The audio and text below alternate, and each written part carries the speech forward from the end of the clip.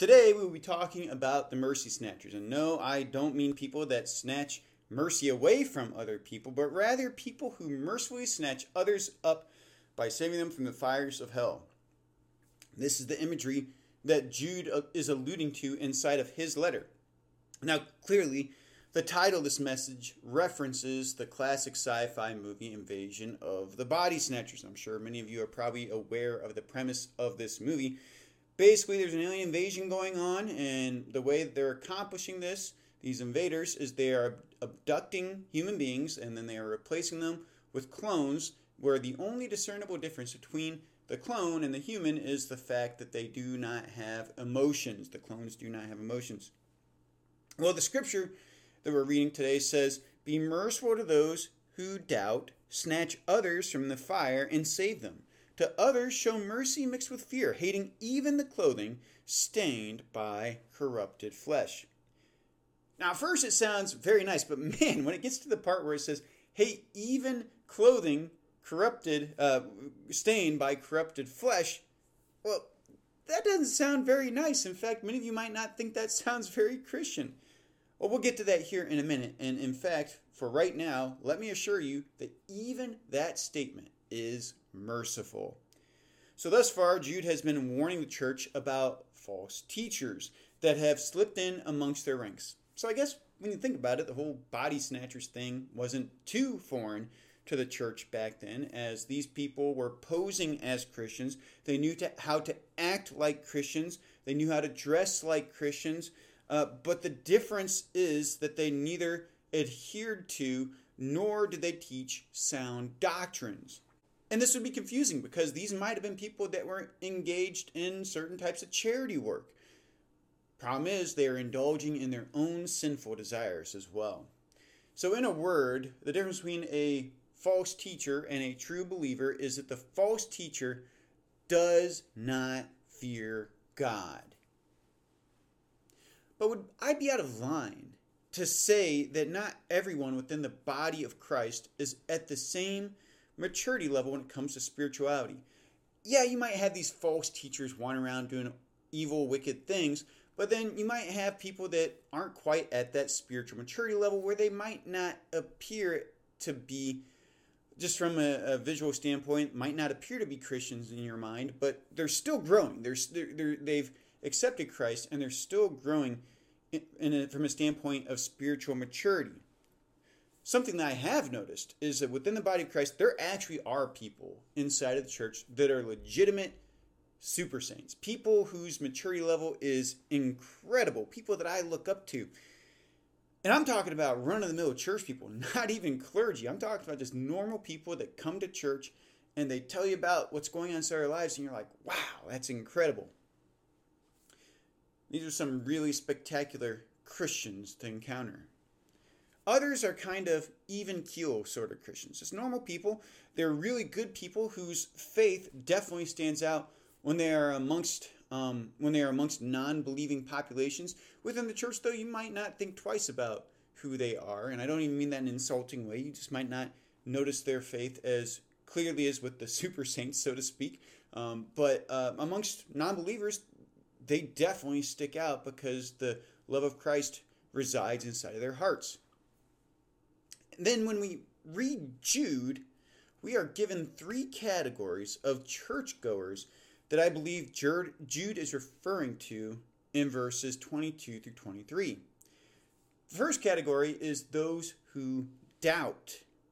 Now, these might be people who are believers that are spiritually immature, or they are non-believers who are trying to figure things out in their lives. I've come across people of both stripes. And I think that the latter, those that are non-believers looking to figure out life, are more common these days, as I've talked to many of them, and we happen to live in a pluralistic society. Those who doubt don't have firm footing in faith. I think of people that I've spoken to in the past months that believe that all the religions happen to be worth consideration. How does Scripture say that we should treat such a person? It says, "Be merciful to those who doubt." So let me paraphrase it for you. It's saying to win them over. not by bashing them over the head with the Bible, but by exercising the commands that God gives us.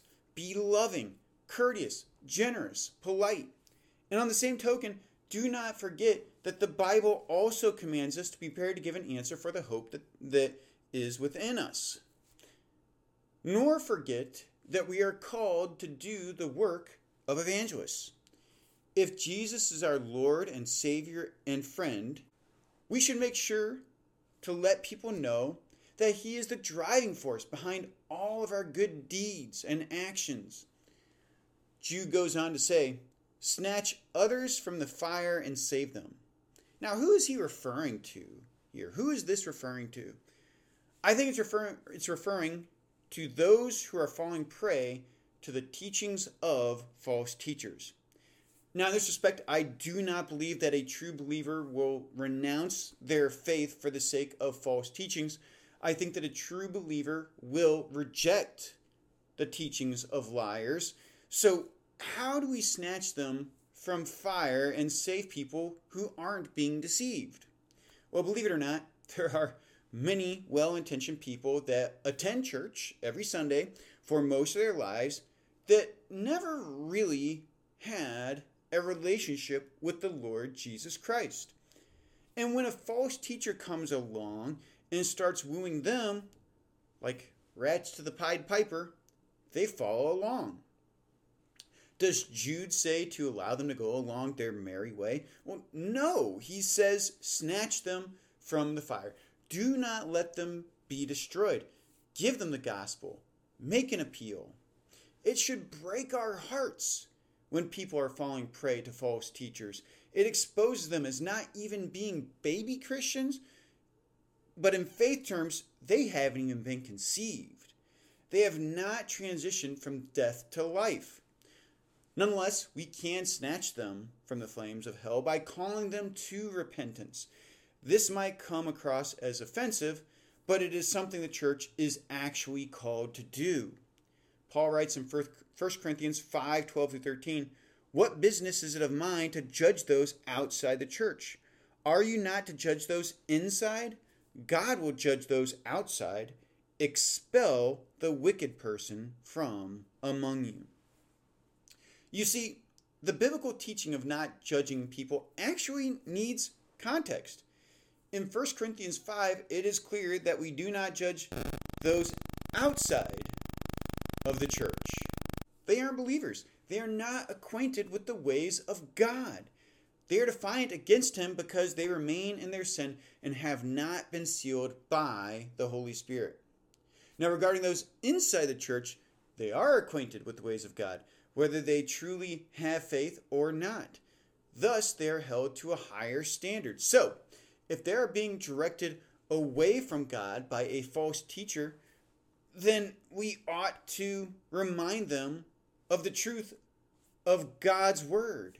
And if they reject that, Paul himself says to expel the wicked person from among you. So what Jude is saying is that when a person is being led astray, you need to confront that person. Now, am I suggesting that you go around getting under people's skin? No. Am I saying that you should go around with your forefinger extended and a grumpy look on your face so that you can correct every man, woman, and child? No. The assumption is that we inside of the church love one another. And when people are openly living in sin and calling themselves Christians, we should say something about it. And this can be done in a gracious manner. We don't do this because we're mean. We do it because we love them. Christians are to love people because God loves people, and God does not desire that anyone should perish, but that all should come to repentance and be saved. So, snatch them from the flames. Toss them a lifeline. If they happen to cut it and fall to their doom, there isn't much you can do about that. After all, the work of salvation is not yours. It belongs to God, and He is the one who truly saves. Now, there remains one more group of people in these verses. The second half of verse 23 says, "To others show mercy mixed with fear, hating even the clothing stained by corrupted flesh." Now, I warned you that we'd be getting to this, and wow, doesn't it sound extreme? Doesn't it sound ironic? Show mercy, but hate even clothes stained by corrupted flesh. So is this saying to show mercy, but hate them? Jude is not saying that. In this case, these people are deeply immersed in immorality. Some commentators suggest that the imagery being used is that these people are infectious with their wickedness. Notice the author says to show mercy mixed with fear. What does this mean? Well, when the word hate is used here, it is not talking about an all-consuming emotional response against this person where you intend to do them harm. It is a frequent reminder to yourself that by engaging this person, you run the risk of falling to the same sin that they are embracing. Engage them, love them, show mercy, and correct them. I think that this is important to understand. We do not hate people. We hate their actions. We hate the corruption that is spread by people who are brainwashed by a godless agenda. We do not hate the people. This is the work that Jesus did. He came into a world where people were corrupted to the bone. Everyone had been led astray. They thought he was going to be some sort of a military commander and that he was going to kill the Romans. In all humility, we need to understand that we don't necessarily have everything right. We want to bring people to Jesus because God gave Jesus for us. No one is too far lost, so long as he or she is willing to repent and believe in Christ as Lord. I'd like to thank you for joining me for today's sermon. Again, my name is Bill Sang from Faith Presbyterian Church. Feel free to join us for our services at 10:30 on Sundays. Don't forget to like, share, and subscribe.